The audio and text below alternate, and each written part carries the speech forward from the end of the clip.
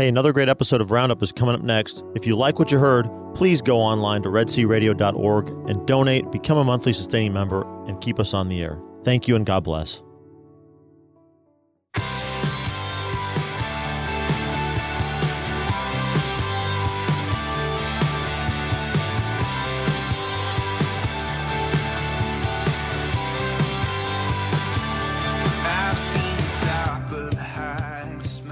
Good morning. It is Wednesday, January 5th, 2022. I cannot believe that we're already talking 2022 since we had so much fun in 2020 and 2021.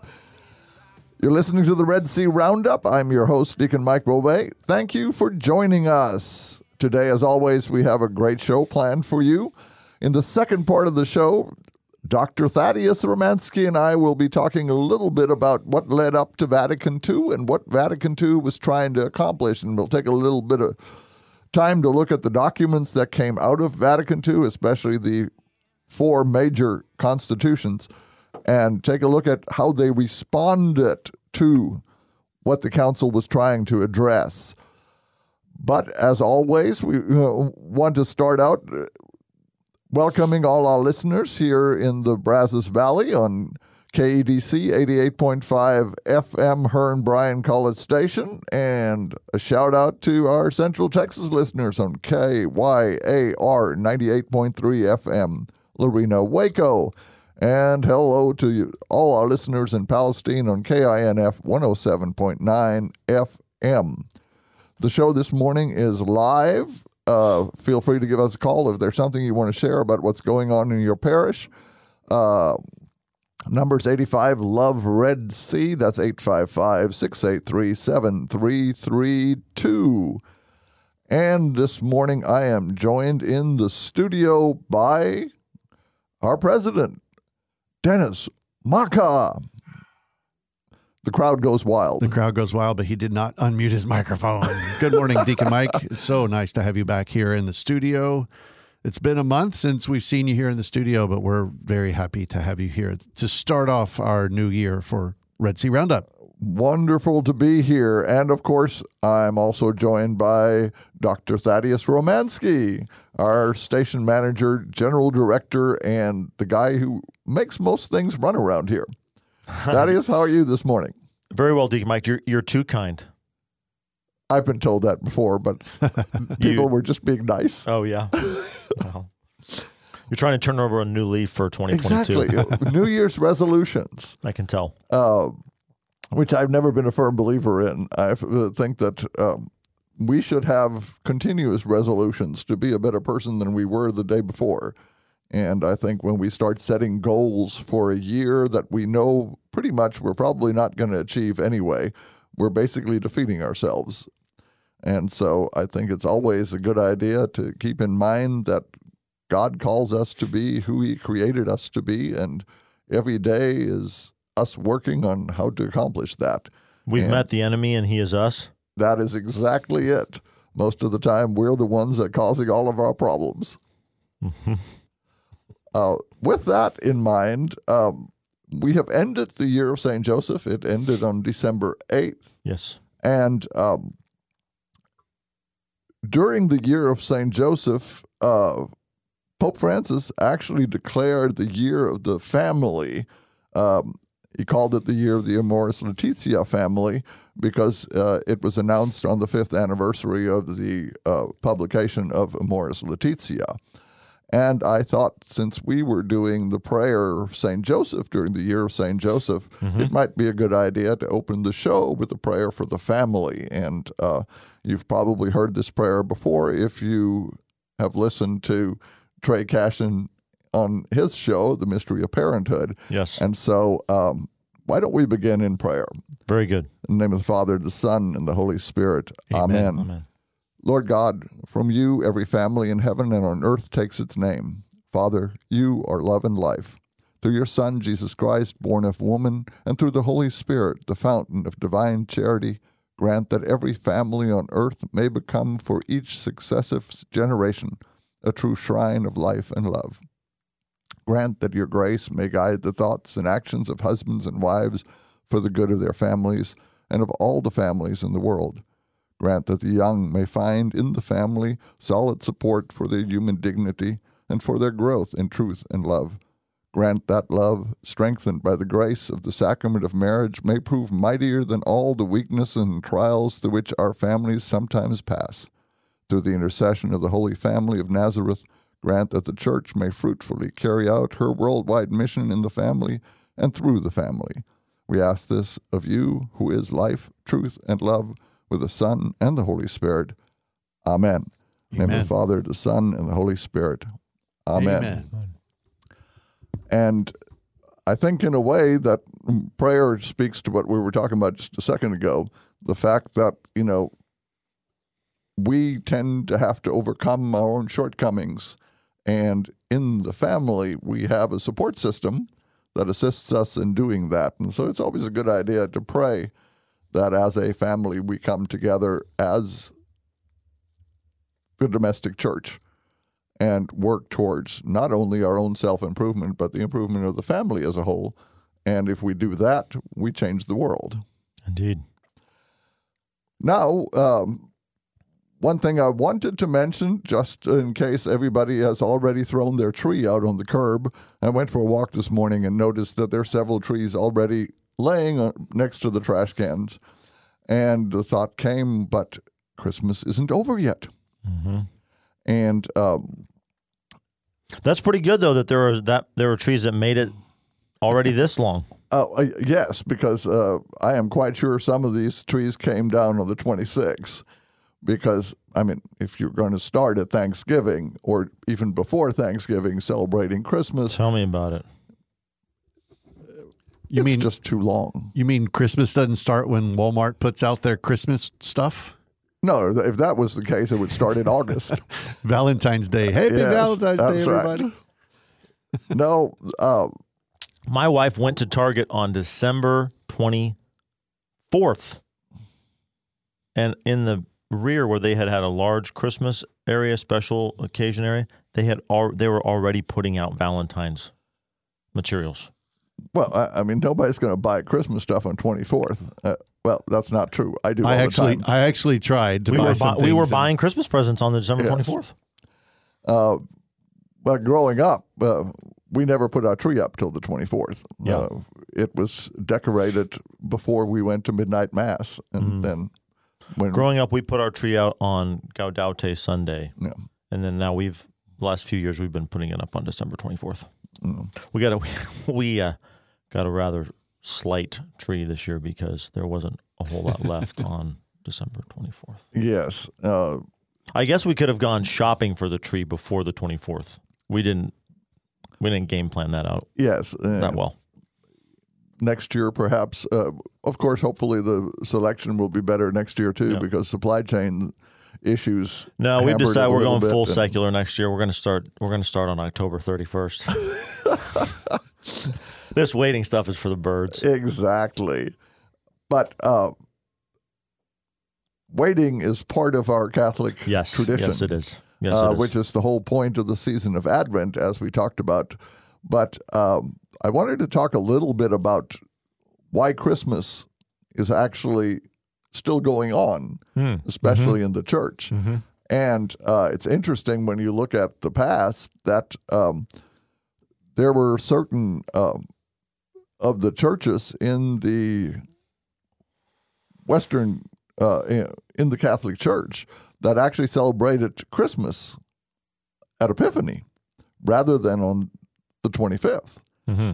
And so it has always been understood that the reason for the gifts is actually the Magi coming and bringing gifts to baby Jesus. Precisely. And so this is where the tradition of the 12 days of Christmas came from, that you would give gifts for a period of 12 days, commencing at Christmas and ending at Epiphany. But it's fascinating to me that when we celebrate the Epiphany in the church, we don't usually talk about this quite as much, but those of us that do the breviary, pray the divine office, you will notice that when we talk Epiphany, we're not just talking about the coming of the Magi. We're talking about the coming of the Magi, the baptism of the Lord, and the wedding feast of Cana. Because again, the word epiphany or manifestation means Jesus revealing himself as God. Yes. And so the first revelation was at the coming of the Magi when they recognized him as the new king.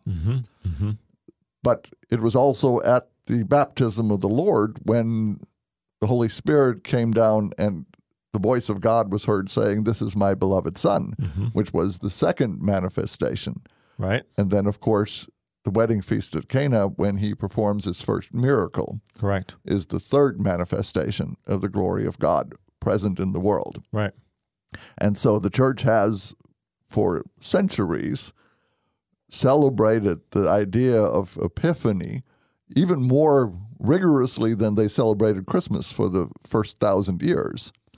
And so we see this emphasis on Epiphany having been replaced a little bit by Christmas, especially through the secularization of the celebration.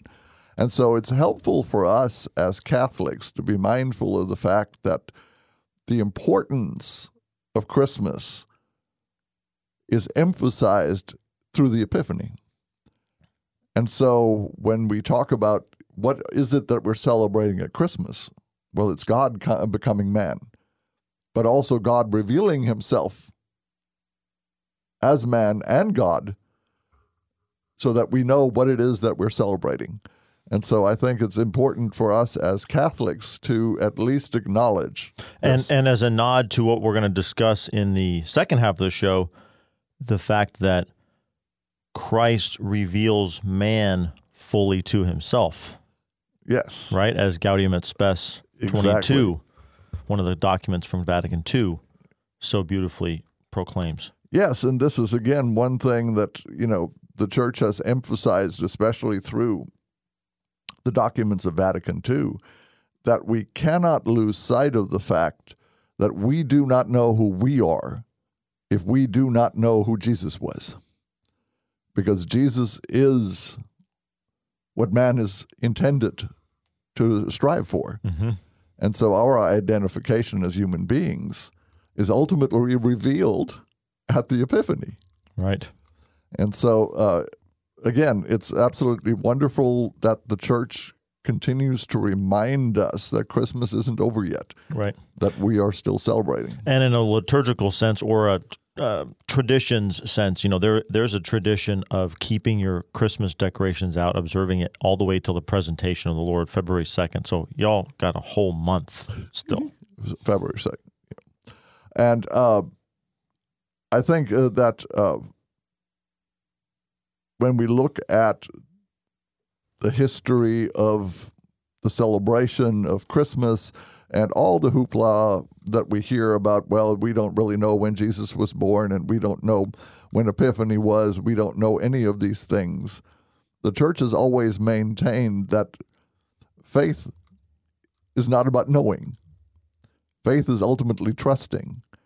And that if we trust that what has been revealed to us and what has been practiced through the life of the Church, that we can be assured that it is true.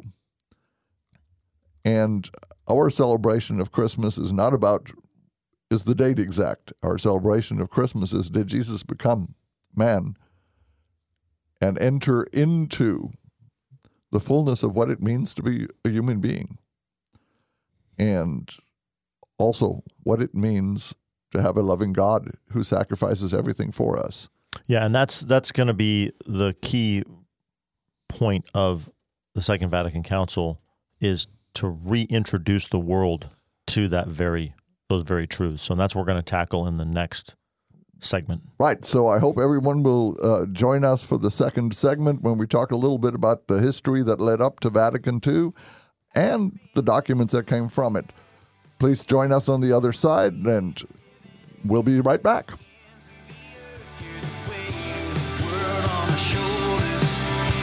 Scars in photos.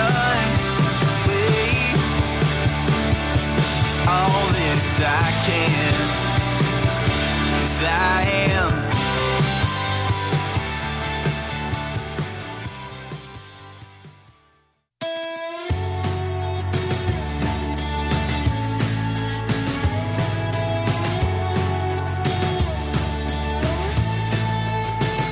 I was dead in the grave. And we are back. You're listening to the Red Sea Roundup. And as promised, Dr. Thaddeus Romansky and I will be talking a little bit about what led up to Vatican II and what the documents, especially the four major constitutions, were trying to accomplish.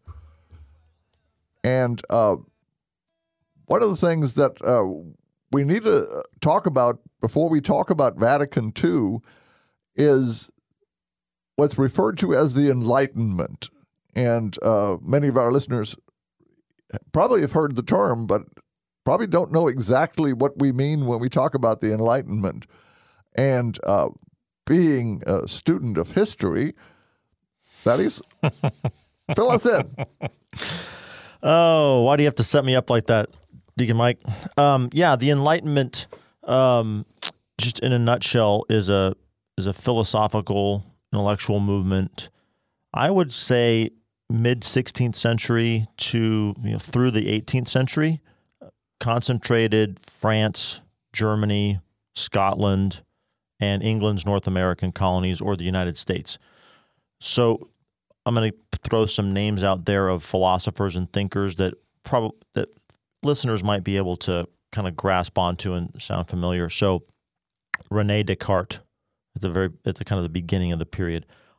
I think, therefore I am. Immanuel Kant, Hegel, those are two German philosophers. Denis Diderot, Voltaire, Jean-Jacques Rousseau, some French Enlightenment thinkers. David Hume, maybe a little less known to the public. He's kind of the principal Scottish Enlightenment thinker. And then I think you could put Benjamin Franklin and Thomas Jefferson in that group of Enlightenment figures in the United States or North America. And I think just to kind of sum up the Enlightenment, well, what's its project? It's an emphasis on human reason, that human reason can penetrate the mysteries of nature. So nature was another key point of emphasis, that nature can be explained through mechanical or mechanistic laws. So I think maybe you could even tie back into what's typically called the scientific revolution of the entirety of the 16th century, stretching back into the late 15th century. But somebody like a Newton, developing his laws of motion, laws of thermodynamics. Human liberty, human freedom, equality, that all people are endowed with natural rights. That's from our own Declaration of Independence. Objectivity, I think an emphasis on that there's an objective reality outside of the human mind, that human mind can then experiment on, study, learn and understand, and develop those laws around. You have a strand of thought that emphasized religious tolerance, and that's a response to the religious conflicts of the 16th century, the 15th century, coming out of the Protestant Reformation. But sort of an attitude of, let's stop trying to declare one type of religion true or absolute, and let's just kind of agree to disagree. I'm putting a shorthand on it. But there's also this strand, I would say, of religious faith being viewed as superstition, completely invalid. I think Voltaire and Diderot would be good examples of that attitude. And something that's very much, in the air in our day and age, natural philosophy, or what we would call science today, over and against religious faith. That natural philosophy is more dependable than religious faith. And then I think the last thing I would put in there would be probably skepticism, the emergence of a skeptical worldview, skeptical about truths that can't be demonstrated through reason. But the thing I find interesting is that you really cannot put anyone in the Enlightenment movement into a box, because you had so much, the beginning of humanism, where, we don't need a God. We, human beings are the center of everything. Materialism, which, everything in the material world is basically the only thing that we can count on. Right. But so many of them were deists who, believed that there was a God, he just wasn't active. And so, it was such a broad philosophical movement with so many moving parts that, really did not coalesce into anything. It was more moving forward without a true goal. Yeah, and I think sort of along those same lines, you clearly have it coming down out of the Protestant Reformation's emphasis on the individual believer's privilege to interpret Scripture and read the Bible, and therefore come to faith through their personal encounter with the Word of God. I think an emphasis in the Enlightenment on what can the individual human's mind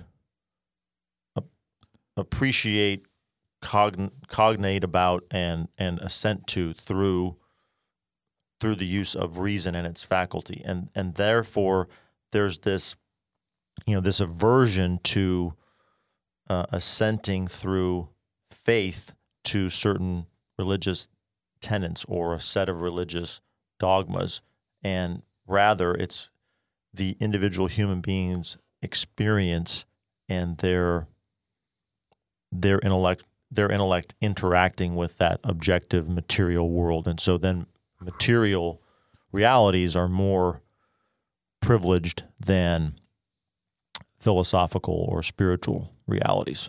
Does that make sense? Yes. And I find it interesting because that was so much part of that, and yet Luther's opinion on reason was rather derisive. Yeah. And so, the Protestant movement, again, much like the Enlightenment movement, was not one thing. No. And so, but also one thing I wanted to bring up is that the Protestant movement was as much political as it was religious. That so much was tied into who was in power. And so Protestantism was trying, well, at least on the political side, was trying to move away from the church authority and give the authority back in part to the secular authorities. And so this was also a push against, the role of the church in government, because up to that point, so much of government was interlinked with the authority of the church.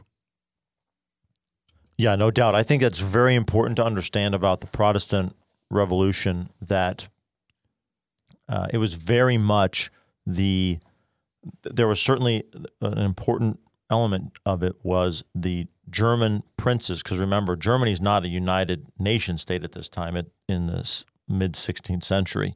It's the Holy Roman Empire with an emperor governing these collection of lords and dukes and who are vassals to him, but have a certain measure of their own authority as well. And they sometimes chafed under his authority, and especially having to pay taxes and give military service to him and the like.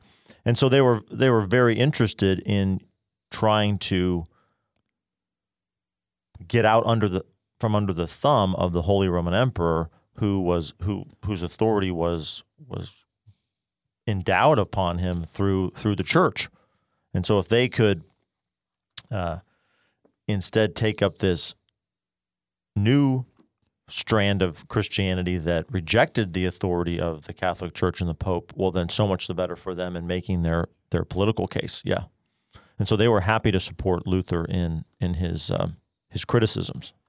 Yes, and one of the things that we don't often think about is how this ultimately led to the increase in democracy in governments, because the people revolted against the authority of the civil authorities and the royalty that has so long been associated with the Holy Roman Empire and the Church.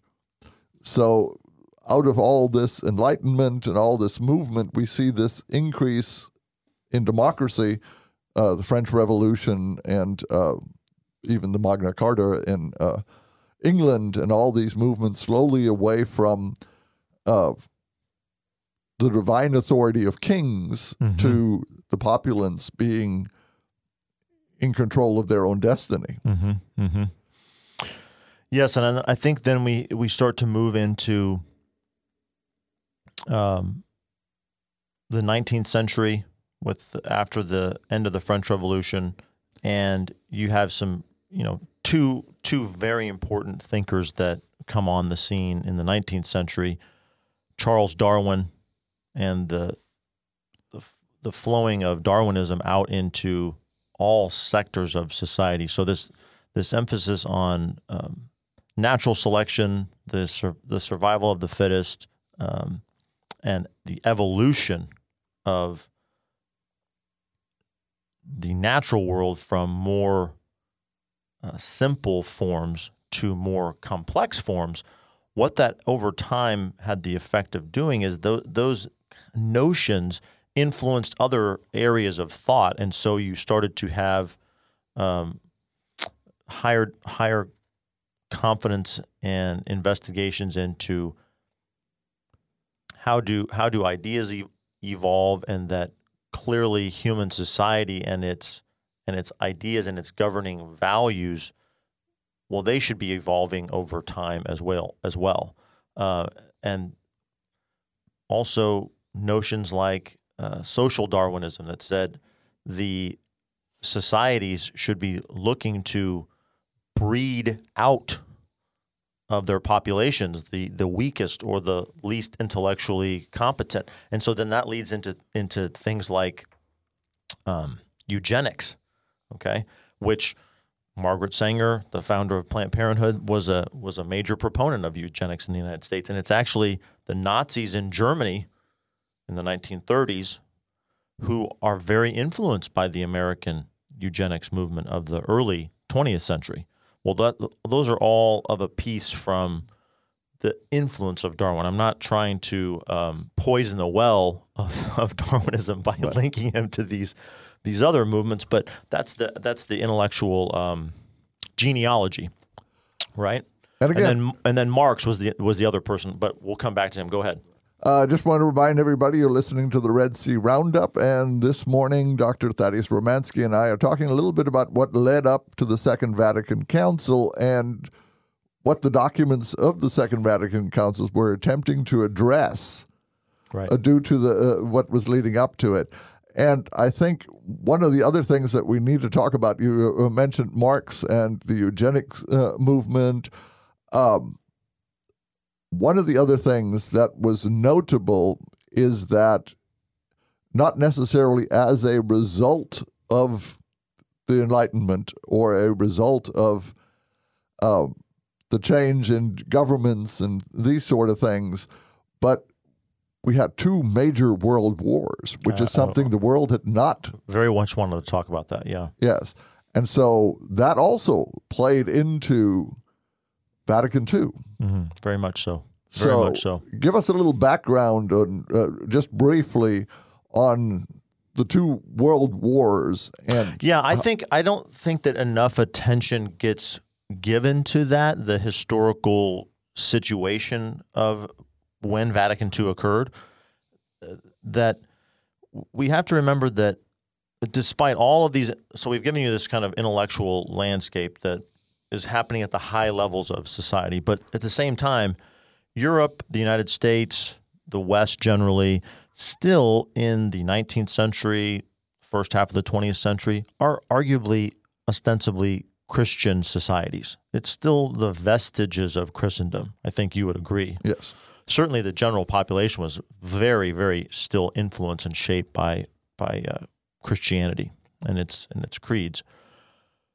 And yet, from 1914 to 1918, a world war erupts that kills 9 million soldiers, 9 million uniformed, not to mention the civilian populations killed in Russia, the Armenian genocide in Turkey, other civilian populations in Germany that die as a result of the blockade by the British. So there's this horribly devastating and destructive war, wipes out an entire generation of young men. And then Europe does it again 20 years later, 1939 to 1945, and it's even worse. And I believe that there was a deep down, maybe an inchoate, you can't put words on it, sense of if these Christian societies, if the Christian society that I live in is doing this, blowing itself up twice in the space of 30 years, creating untold destruction. How is this Christianity thing working out? Maybe it's not. I think it bred a level of skepticism in huge swaths of the populations that had not been there before, and an exhaustion maybe with the cultural heritage that they had been born into. And then what comes out of the Second World War? How does it end? Well, with the atomic bombings of Hiroshima and Nagasaki, and then the Cold War beginning between the Soviet Union and the United States and its allies. And believe it or not, the Second Vatican Council opened on October 11th, 1962, and I may be getting this slightly wrong. It was either the very day of or two days before, I think, that President John F. Kennedy had his first meeting with the ExComm, the Extra Special Committee, looking at the fact that the Soviets were planning to put nuclear missiles into Cuba and the beginning of the Cuban Missile Crisis. So the beginning of the Second Vatican Council is taking place when the world is on the precipice of nuclear Armageddon.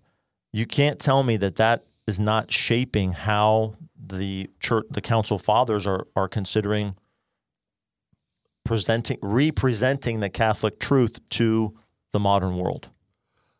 So sorry for that diatribe. No, it's perfectly fine, because it does set the tone for what we're going to be talking about for the rest of the show. And that is, given this history, the church is asking itself, one, how are people going to view the church from here going forward? Two, how is the church going to talk to the world from here going forward? Because they're no longer in a position where, the church speaks and people do what the church says. Right. It's not E.F. Hutton anymore. It's not E.F. Hutton anymore. But also, how do we re-engage those people that have basically tuned out of the Mass? Because I'm still old enough to remember that, going to Mass was the priest saying Mass and a whole bunch of people sitting in the back praying the rosary till the bell rings. And so the emphasis on what's going on at the Mass and how do we communicate this to the people actually attending how do we do this? Mm-hmm. And so also then, what is the proper understanding of Scripture? Because again, the Protestant Reformation has clouded somewhat how do we interpret Scripture. Now, this is not talking about, I'm reading the Bible and God's speaking to me. I'm talking about if there is a question about how this passage affects the world, who's the last word on this? Is it the individual guided by the Holy Spirit, or is it the church endowed with the keys? And so all these things are the basis for the whole idea behind Vatican II. How do we address all these things? And, you're calling together all the bishops in the world. You're calling together theologians, which is one of the things that was sort of new in Vatican II, that the theologians played a major part in the formulation of some of these documents. Right. And also, how do we then address all these things? Can I go right ahead? Jump off of what you mentioned about the theologians, because the theologians and the theologian class had a new, a greater role to play in the life of the church, partly through the encyclical of Pope Leo XIII.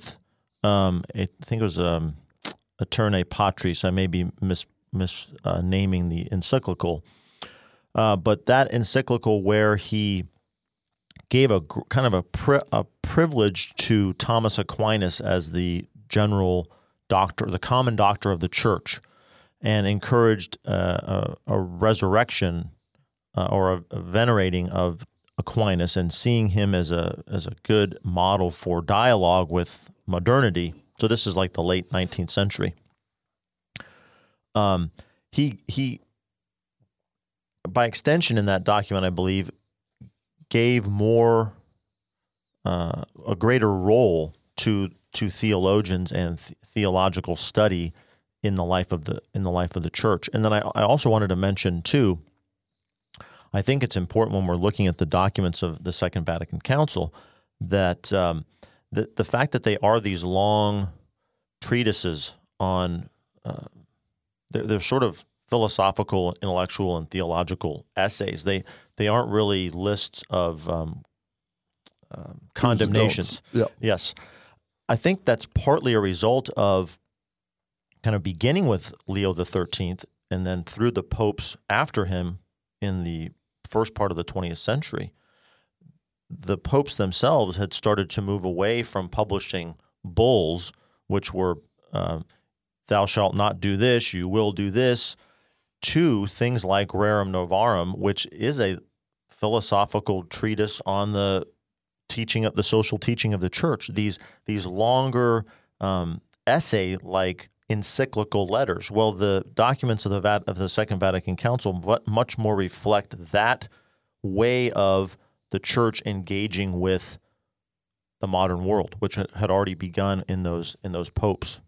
So, I wanted to read something from Gaudium et Spes, which addresses. We were talking about humanism and the effect on how do we define reality? How do we make sense of the world around us? Mm-hmm, mm-hmm. And this is from Gaudium et Spes. Many look forward to a genuine and total emancipation of humanity wrought solely by human effort. They are convinced that the future rule of man over the earth will satisfy every desire of his heart. Nor are there lacking men who despair of any meaning to life and praise the boldness of those who think that human existence is devoid of any inherent significance and strive to confer total meaning on it by their own ingenuity alone. But the Church firmly believes that Christ, who died and was raised up for all, can, through his Spirit, offer man the light and the strength to measure up to his supreme destiny. I think that's from the introduction to Gaudium et Spes. Yes.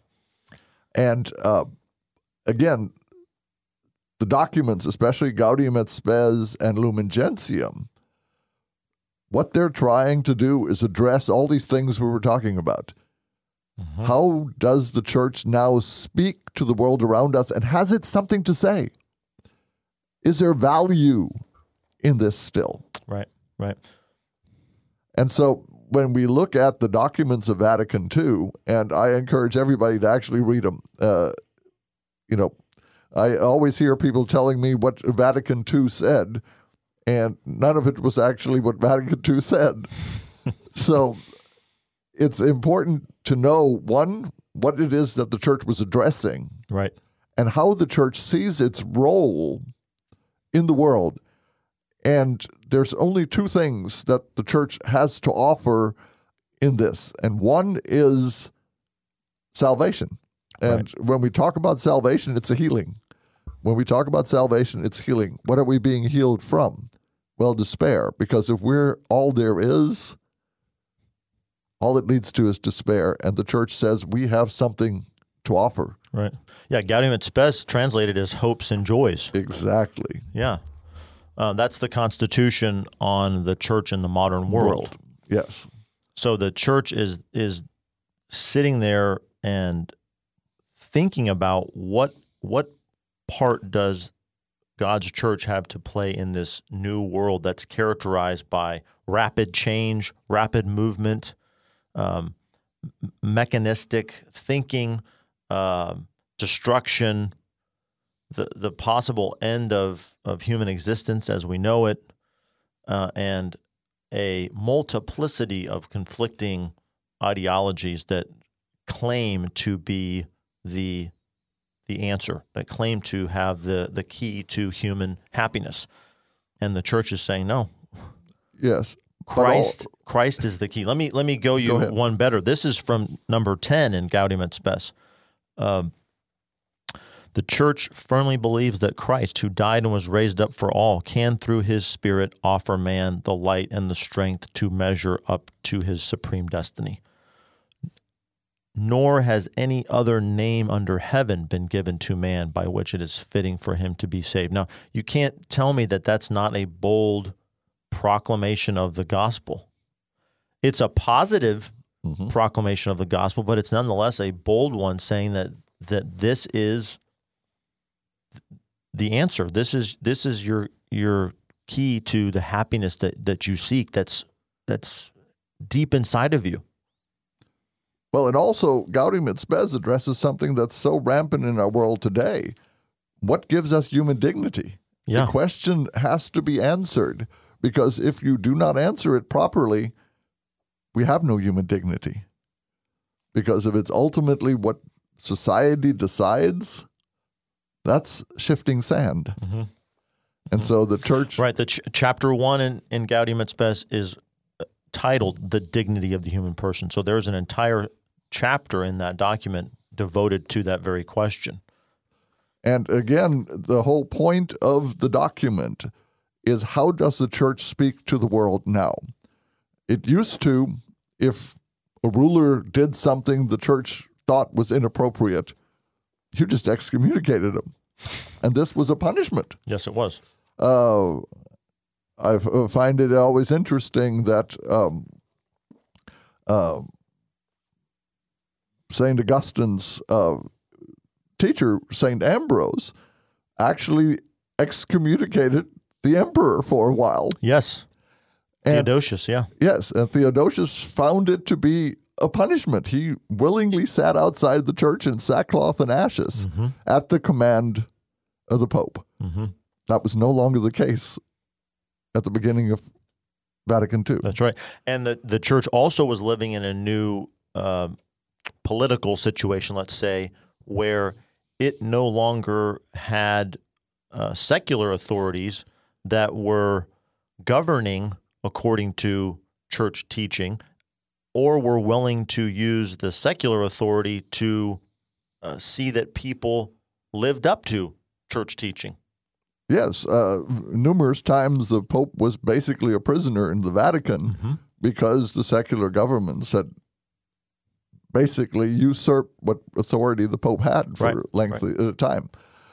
But one of the other things I wanted to talk about is the second document and on the role of the church in the modern world, and that's Lumen Gentium. Yes. And again, it is a document of great hope. It is light to the world. And again, it's the church's effort to communicate to the world that it has something to offer, that a world that is slowly moving to an idea that we don't need the church anymore because we're in control of our own destiny. The church is saying, whoa, first with Gaudium et Spes and the idea that, we don't know who we are unless we know Christ, but also, what is it that the church has to offer? Yeah, let me just read you the beginning. This is paragraph 1 of Lumen Gentium, the dogmatic constitution on the church. So Lumen Gentium in Latin is light to the nations. So when it says, Christ is the light of the nations. Because this is so, this sacred synod, gathered together in the Holy Spirit, eagerly desires, by proclaiming the gospel to every creature, to bring the light of Christ to all men, a light brightly visible on the countenance of the church. Since the church is in Christ like a sacrament or as a sign and instrument, both of a very closely knit union with God and of the unity of the whole human race, it desires now to unfold more fully to the faithful of the church and to the whole world its own inner nature and universal mission. Christ is the light of the nations. The church wants to bring that light to the nations. So the church is reflecting on how do we do that? How should we do that? Yes. Ultimately, what is the role of the church as far as evangelization is concerned, and how is it presented, and how should it be received? And I think something beautiful about Lumen Gentium is that's often seen used as a criticism of it, that the last chapter of Lumen Gentium is actually on the Blessed Mother. Why? It wasn't to subordinate the Blessed Mother. It was to say that the Virgin Mary is the model of the church. She is the church incarnate in a sense. And so it's a wonderful explication of her role in the economy of salvation and how she is what the church is meant to be. She embodies the church. Yes. And so when we look at Lumen Gentium and the church presenting itself basically anew to the world, and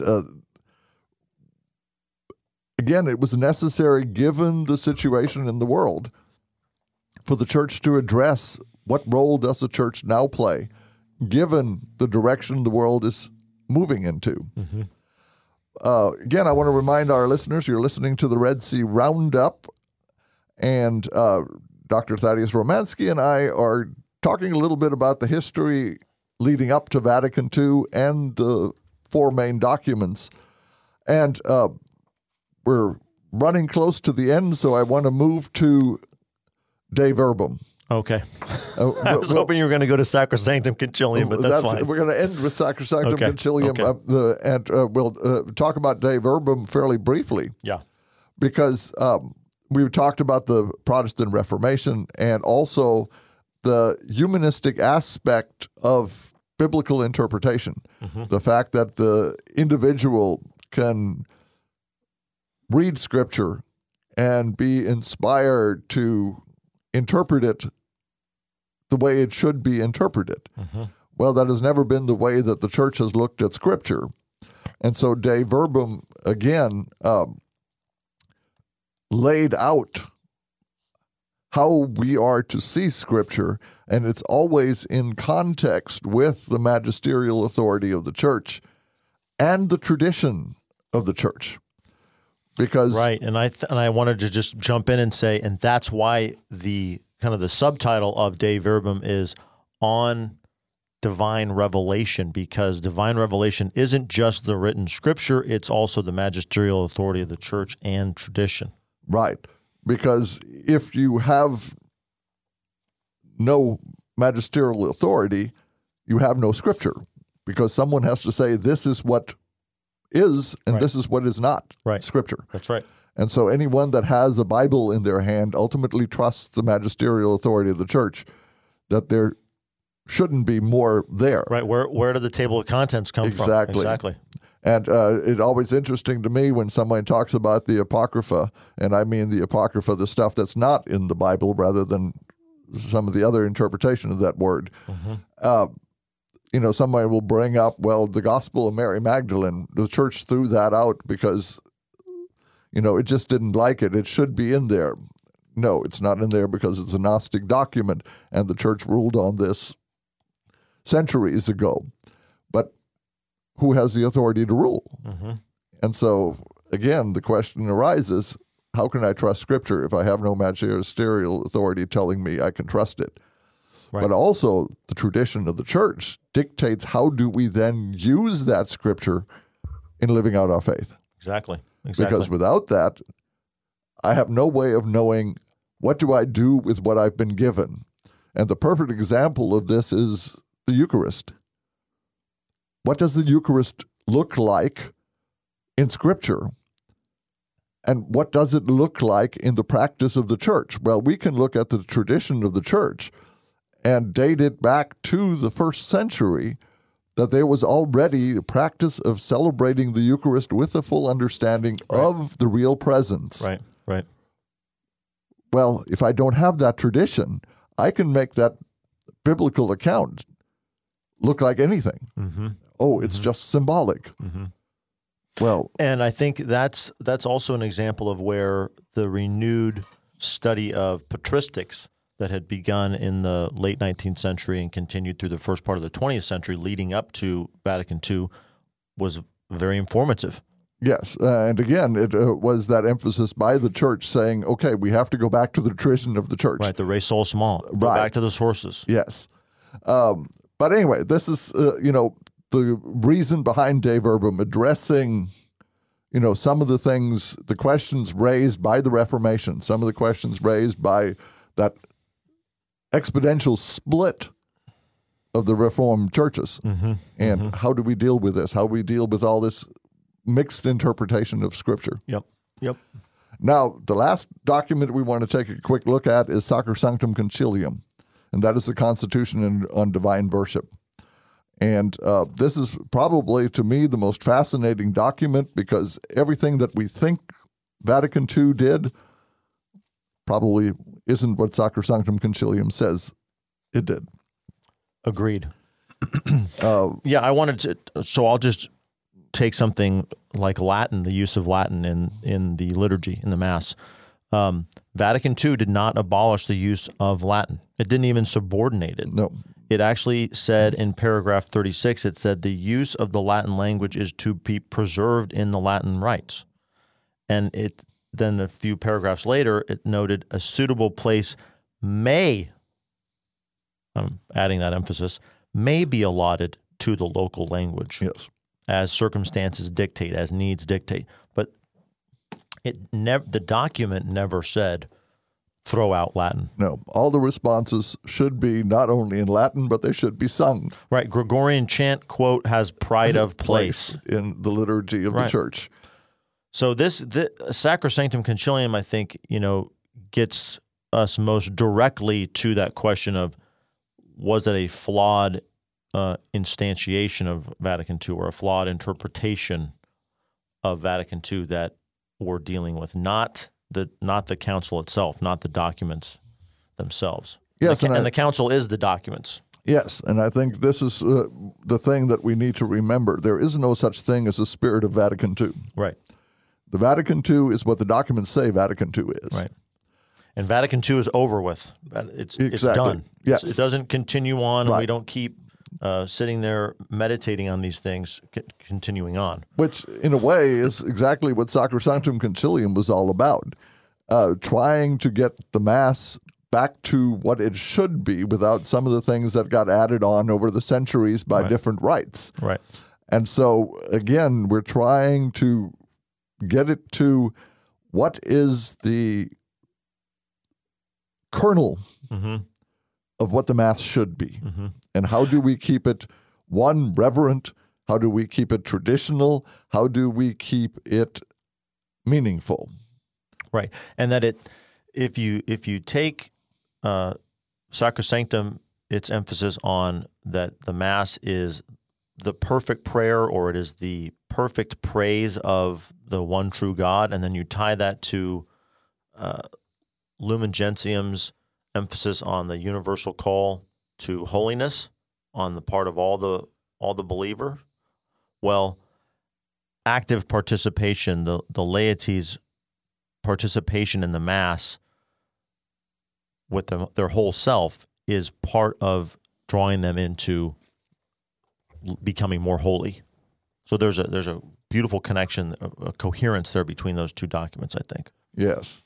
And just briefly in closing, a quote from Sacrosanctum Concilium: every liturgical celebration, because it is an action of Christ the priest and of his body, which is the church, is a sacred action surpassing all others. Yes. No other action of the church can equal its efficacy by the same title and to the same degree.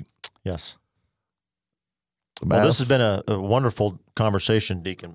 Yes, and I think that, this is something that is so needed that we talk a little bit about what Vatican II actually is and what led up to it, so that people understand this was not an accident. This was not a decision that we're going to change the church completely. This was a response to the change in the world. And how do we address it? Right. How do we maintain the role of the church in the world around us? Right. Go out and read those documents, folks. Read those constitutions. Yes, especially Sacrosanctum Concilium. And I want to thank everybody for tuning in today. Next week, Gene Wilhelm will be your host for the Red Sea Roundup. Remember to tune in for that.